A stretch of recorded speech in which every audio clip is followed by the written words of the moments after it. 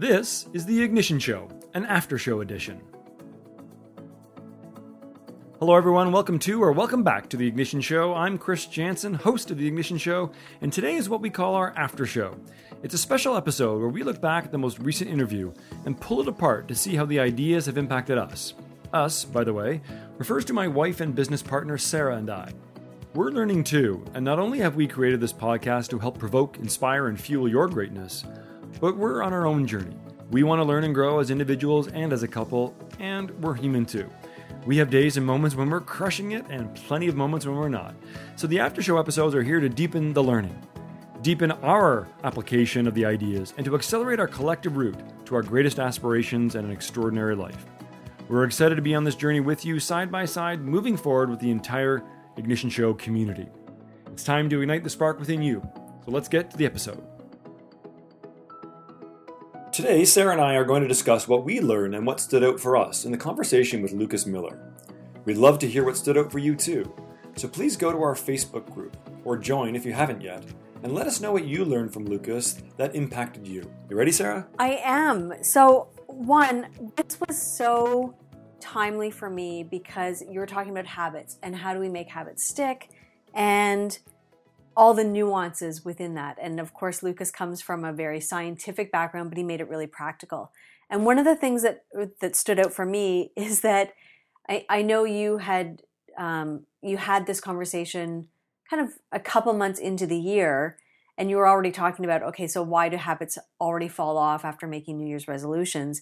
And Lucas's response was, because we try and do too much at once. And that resonated with me because when I reflected on the past, several years and small changes that I've made in my life or big changes, it's often not always been at New Year's. I have these grand plans. Yeah.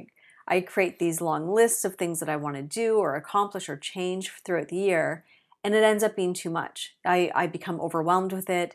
But when I reflected on the things that I have been able to change, like for example, last summer, I decided that I was going to meditate every day. And apart from a few days here and there, that one small change has made a massive impact on my life because I've been able to stick with it. It was one thing that I did out of, my entire day or entire week, and I've been able to stick with it. And that was Lucas's point, was that oftentimes we try and do too much, and so we fall flat on our face. And he said something later in the interview that kind of explained it. Yeah. And it was so powerful, and it really resonated with me that I wrote it down. He's like, because society now doesn't glorify small changes. We never hear of Fortune 500 companies saying, we tweaked what we did in receiving, and that's made a 1% difference in our profits. You never hear of those stories. We always hear of the guts and glory stories. But then when you hear the backstory, it usually took them 10 years to get to that point. Yes. But we focus on the guts and glory. Yes. And when I think about how that impacts my own life, it makes me think, okay, I need to go back to that one change in August versus the 10 changes I want to make in January. Yeah. Yeah, I think it's right out of the gate. Yeah, I really appreciated how sharp Lucas was and is in his thinking on really breaking it down. Here's the things you need to understand. Here's the things you need to recognize, and here's the things you need to do. And those reasons off the top of his head, as you mentioned, taking on too much at once. He also mentioned about going from not at all to all in. Yes. It's like, I'm not exercising. I want to exercise 6 days a week. And one of the things that I often recognize or often get into conversation with in a lot of the workshops I do around behavior change is, especially when dealing with high achievers, that usually high achievers are very good at putting their mind to something and making it happen. Right. But when it comes to personal behavior change, changing habits, changing rituals, changing the way they navigate their days, that there can be an over-reliance on, I know how to do this, I'll make it happen. And then you stop and ask people a couple months in, and they're like, well, I kind of sort of started. And with that as well, Lucas's point about people don't change their environment. And that really resonated with me as we're sitting here in the office and I'm looking around some stuff. We've talked a lot about clearing out some of those office, some of the baggage and legacy from our recent move, and trying to be more focused, for example, my day to day, focus on priorities, focus on being productive, and yet having a lot of shrapnel from old projects and things that are lying around.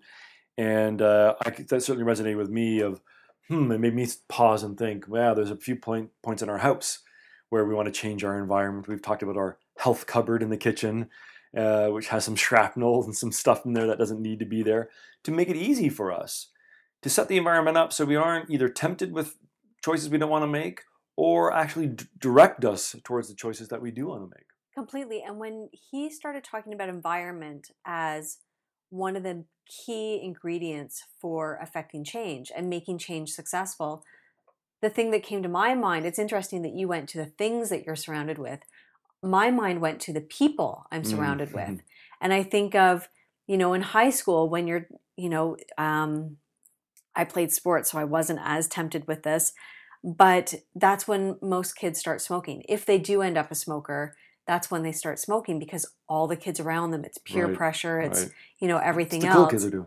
That's it. No, exactly. That's exactly it. They don't actually enjoy the smoking, but it's the emotional environment that they're around. But I think of changes that we've tried to make or have made. It's often required, if you want to make a change, it's often required a conversation with me to make sure that I will support that change. And I just think of, a few weeks ago, you're like, you know what? I feel better waking up at 6 a.m. and you get your morning routine in and you get your day off to a great start. But that required a conversation, because there were days that I just wanted to cuddle in bed for half an hour. Yes. The alarm would go off at 6 and I'd be like, oh, baby, let's I'm cuddle. Guns a-blazing, ready to take on the day, and I'm lying there not being fully present. Not being present with me, but also feeling conflicted. You've mentioned feeling really conflicted, like, oh, but I really want to dedicate and commit to this new habit of waking up at 6 a.m. and get going with my day. And I wasn't always supportive until we had that conversation. I wasn't always supportive of that unknowingly. Yes. And I'm going to give myself a pass on this. Unknowingly, I wasn't being supportive of that new habit that you wanted to make to change. Yeah. So it's, for me, that resonated when looking at your environment. It's who is around you, who are you living with, whether it's family, whether it's roommates, who are the people you're associating with socially or extended family, and who are your peers or colleagues that you're surrounding yourself with for the majority of the day. Yeah. Are these people, we hear a lot of, you are the 5 people that you surround yourself with. Well, this is why, because if you try and change, it's so much more difficult if the people around you haven't already made those changes or trying to make those changes with you. Yeah. Yeah, no, I totally agree. And I also love how we build on that in many points of the conversation where I kind of said, well, what if someone has a different perspective? And rather than Lucas saying, well, no, here's what is proven, that these are the steps to go through, where he often started with, which I think is absolutely correct, is started with a great question and having a candid conversation with yourself. So start with, what's your history been with making that kind of change, or in this area of life, or breaking that kind of a habit? What's your history been? Let's have a candid conversation. Otherwise, you end up relying on sheer kind of guts and willpower and hope and optimism. And as is often said, when the stakes are high, and often we make changes because we really want to change the trajectory of our life, when stakes are high, hope and optimism is a flawed strategy. You've got to really set yourself up for success. So asking yourself, a bit of a recurring theme in some of our recent conversations, of asking high quality questions, being radically honest, having a candid conversation about what is it really going to take. I had this conversation actually with myself last night. As you know, I went to a cafe locally, and I was just like, okay, we've got a lot of stuff going on right now. We have some major new things that we're working on, some exciting new business initiatives, 2 new exciting business initiatives. We're putting a lot of effort into this podcast. We've got a baby on its way. And these are 3 major things that are coming into our life.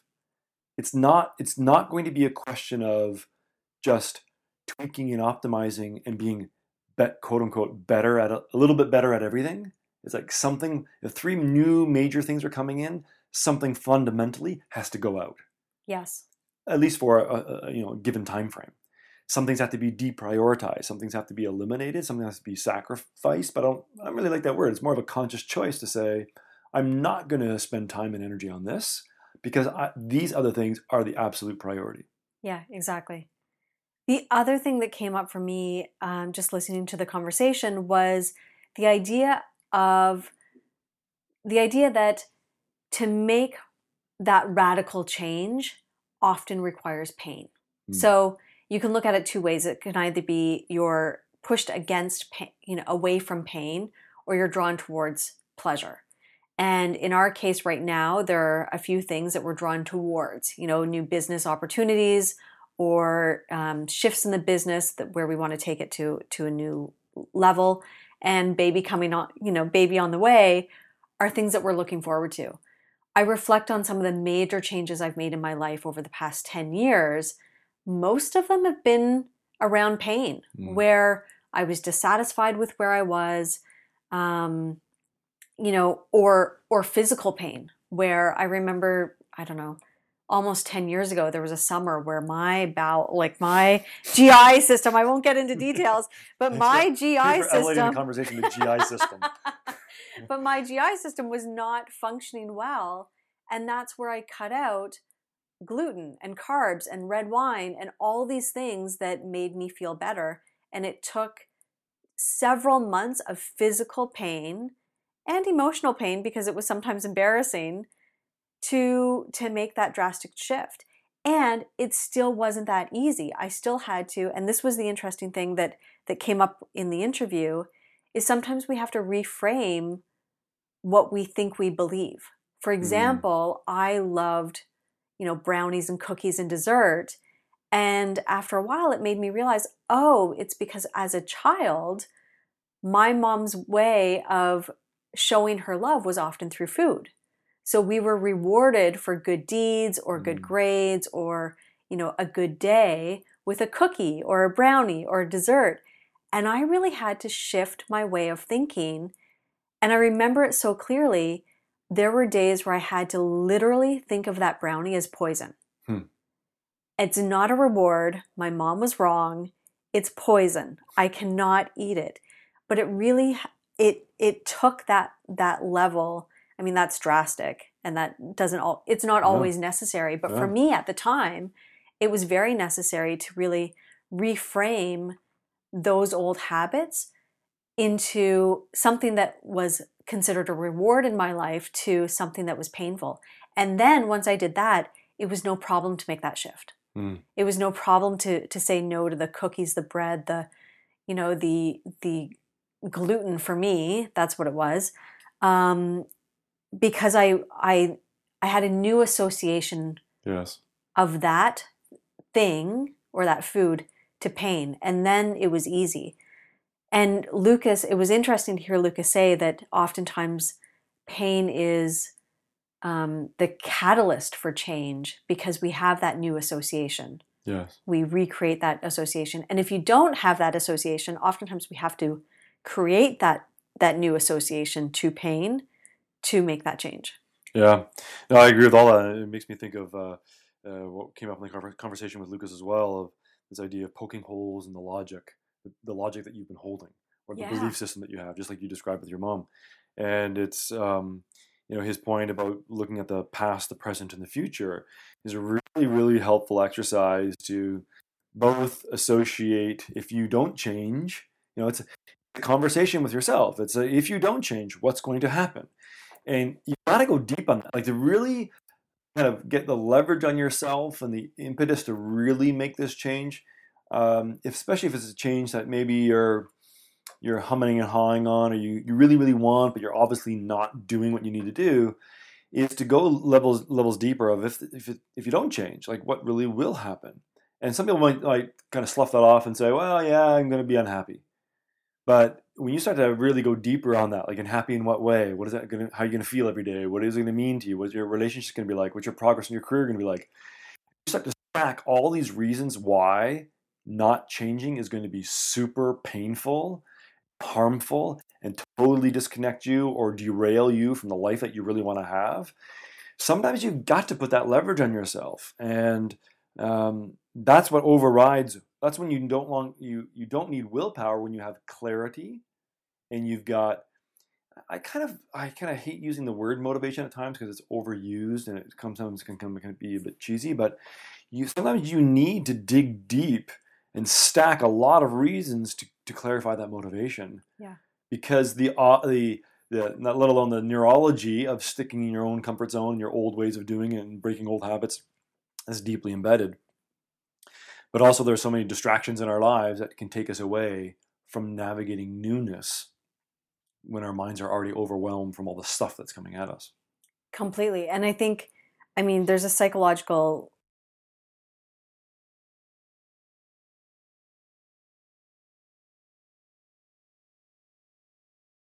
you and who do you see yourself as?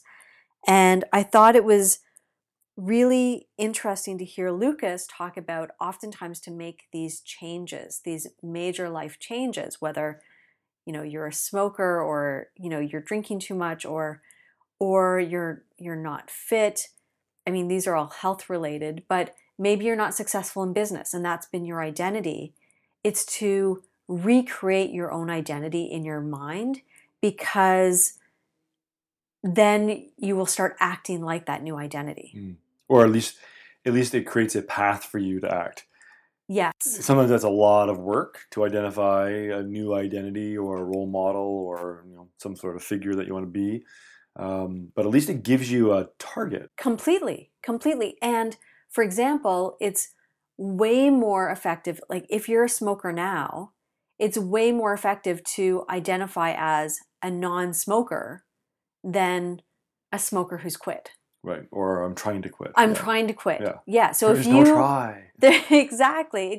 But if you completely change that identity, or from someone who's a couch potato trying to go to the gym every week to, no, I'm an athlete, automatically, psychologically, that has a major impact on your actions and behavior. Yeah.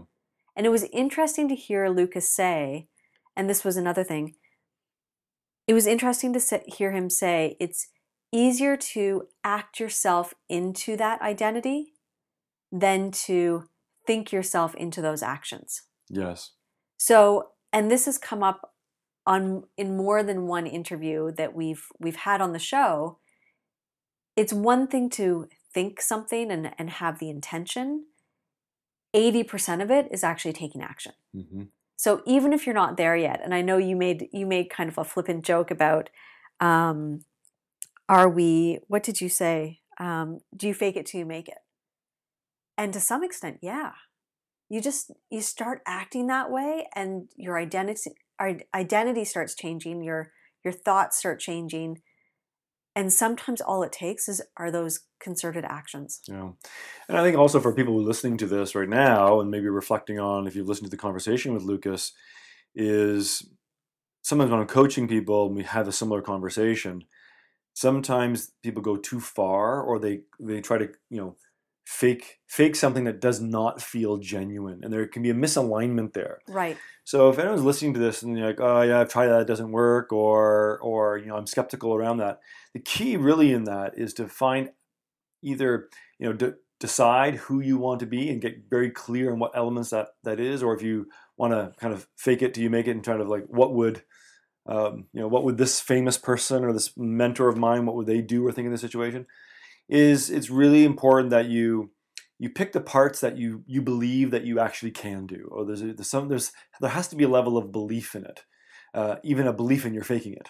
So if I have been a bit of a couch potato, to go from couch potato to athlete might be a stretch, but maybe it's, I don't know, whoever it might be. Maybe it's someone you know personally or someone maybe famous. It's like, maybe Oprah, right? She's over the years, she's been famous for her body transformation, both up and down. But so she's not perfect, but she probably would give it a try.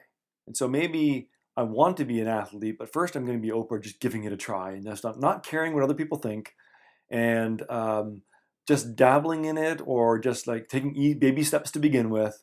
But I'm on the path to becoming that identity. That's it. Right. So maybe going from couch potato to athlete, but maybe it's couch potato to someone who walks every week. Exactly. Or walks to work. Exactly. But for some people, going from couch potato to an athlete identity is what's going to work. So again, it comes down to the individual and recognizing what's important for them or what works for them. What's going to motivate you in the moment? Yeah. And where are you feeling the most pain right now? Yeah. So I think what my kind of main takeaway from all of this and for the listener is, here's the truth. Here's the cold hard truth. All change is possible. And if you're struggling with change and you're stuck in old habits or you haven't established new habits, there is a way. And Lucas outlines so many super practical both action steps but also mindset shifts that absolutely will make a difference. And if you are struggling, you really owe it to yourself to have a candid conversation with yourself and decide what is the strategy or get clear. What's the strategy I have been trying? Maybe that strategy is there is no strategy. And experiment with some of the things that have been highlighted here in this conversation, because there is a way. It is possible. You can achieve what you're after. You just haven't found the right strategy yet. You know what I would love to hear from people on is what have been their greatest pain points? Like what's been the thing that's shifted their life the most in a specific area of change or new habits or anything? And so the pain would be what they're being pushed away from. But I'd also love to hear the counterpoint of like, what are they being drawn to? And sometimes that's just as powerful. If it's a big enough why, as we know, then that will overcome a lot of stuff. I would love to hear from people what changes they've made in their life, as small as they may be. For me, it was a meditation practice every day, which at the time was super small, but adding that up day after day after day, it's made a huge impact on my life. And to the point where there are days where you're like, have you meditated? Maybe you should, because you see the difference. It's such a small change that I made that had such a great difference. I would love to hear from other people on what small changes they've made, what's made it happen for them, how did they do it, and how it's benefited their life. Great point. So how can they let us know? Two great ways would be to either join our Facebook group and let us know in the Facebook group. We are monitoring that. That's kind of where we live in terms of interacting with the community. The other way is to go to the website and go to theignitionshow.com/connect. And there's a place, and if you want to leave a voicemail, there's a place where you can actually record a voicemail, and we receive those. We would love to hear from you. It's one thing to see it on the screen. It's another thing to hear your real live voice. So we would love to hear from you either way. And yeah, we just love hearing from you. Yeah, and we want to incorporate some of these, some of your messages, your audio voice messages, and your questions you have into our shows. We'd love to hear what you learned. So as Sarah said, go to theignitionshow.com/connect or to our Facebook page. We'd love to hear from you. So there you have it, our after show edition, following the interview we had with Lucas Miller on making habits stick. As always, if you like what you hear, please subscribe, rate the show, or leave a review in iTunes. It helps others find us and helps us get better. We read every single review and comment that we receive and respond to as many people as we can. And lastly, remember, whatever you dream of, whatever you hope for, and secretly wish you had, you're closer than you think you are, you're meant to have it, and you deserve it. Until next time, I'm Chris Jansen, and this is The Ignition Show.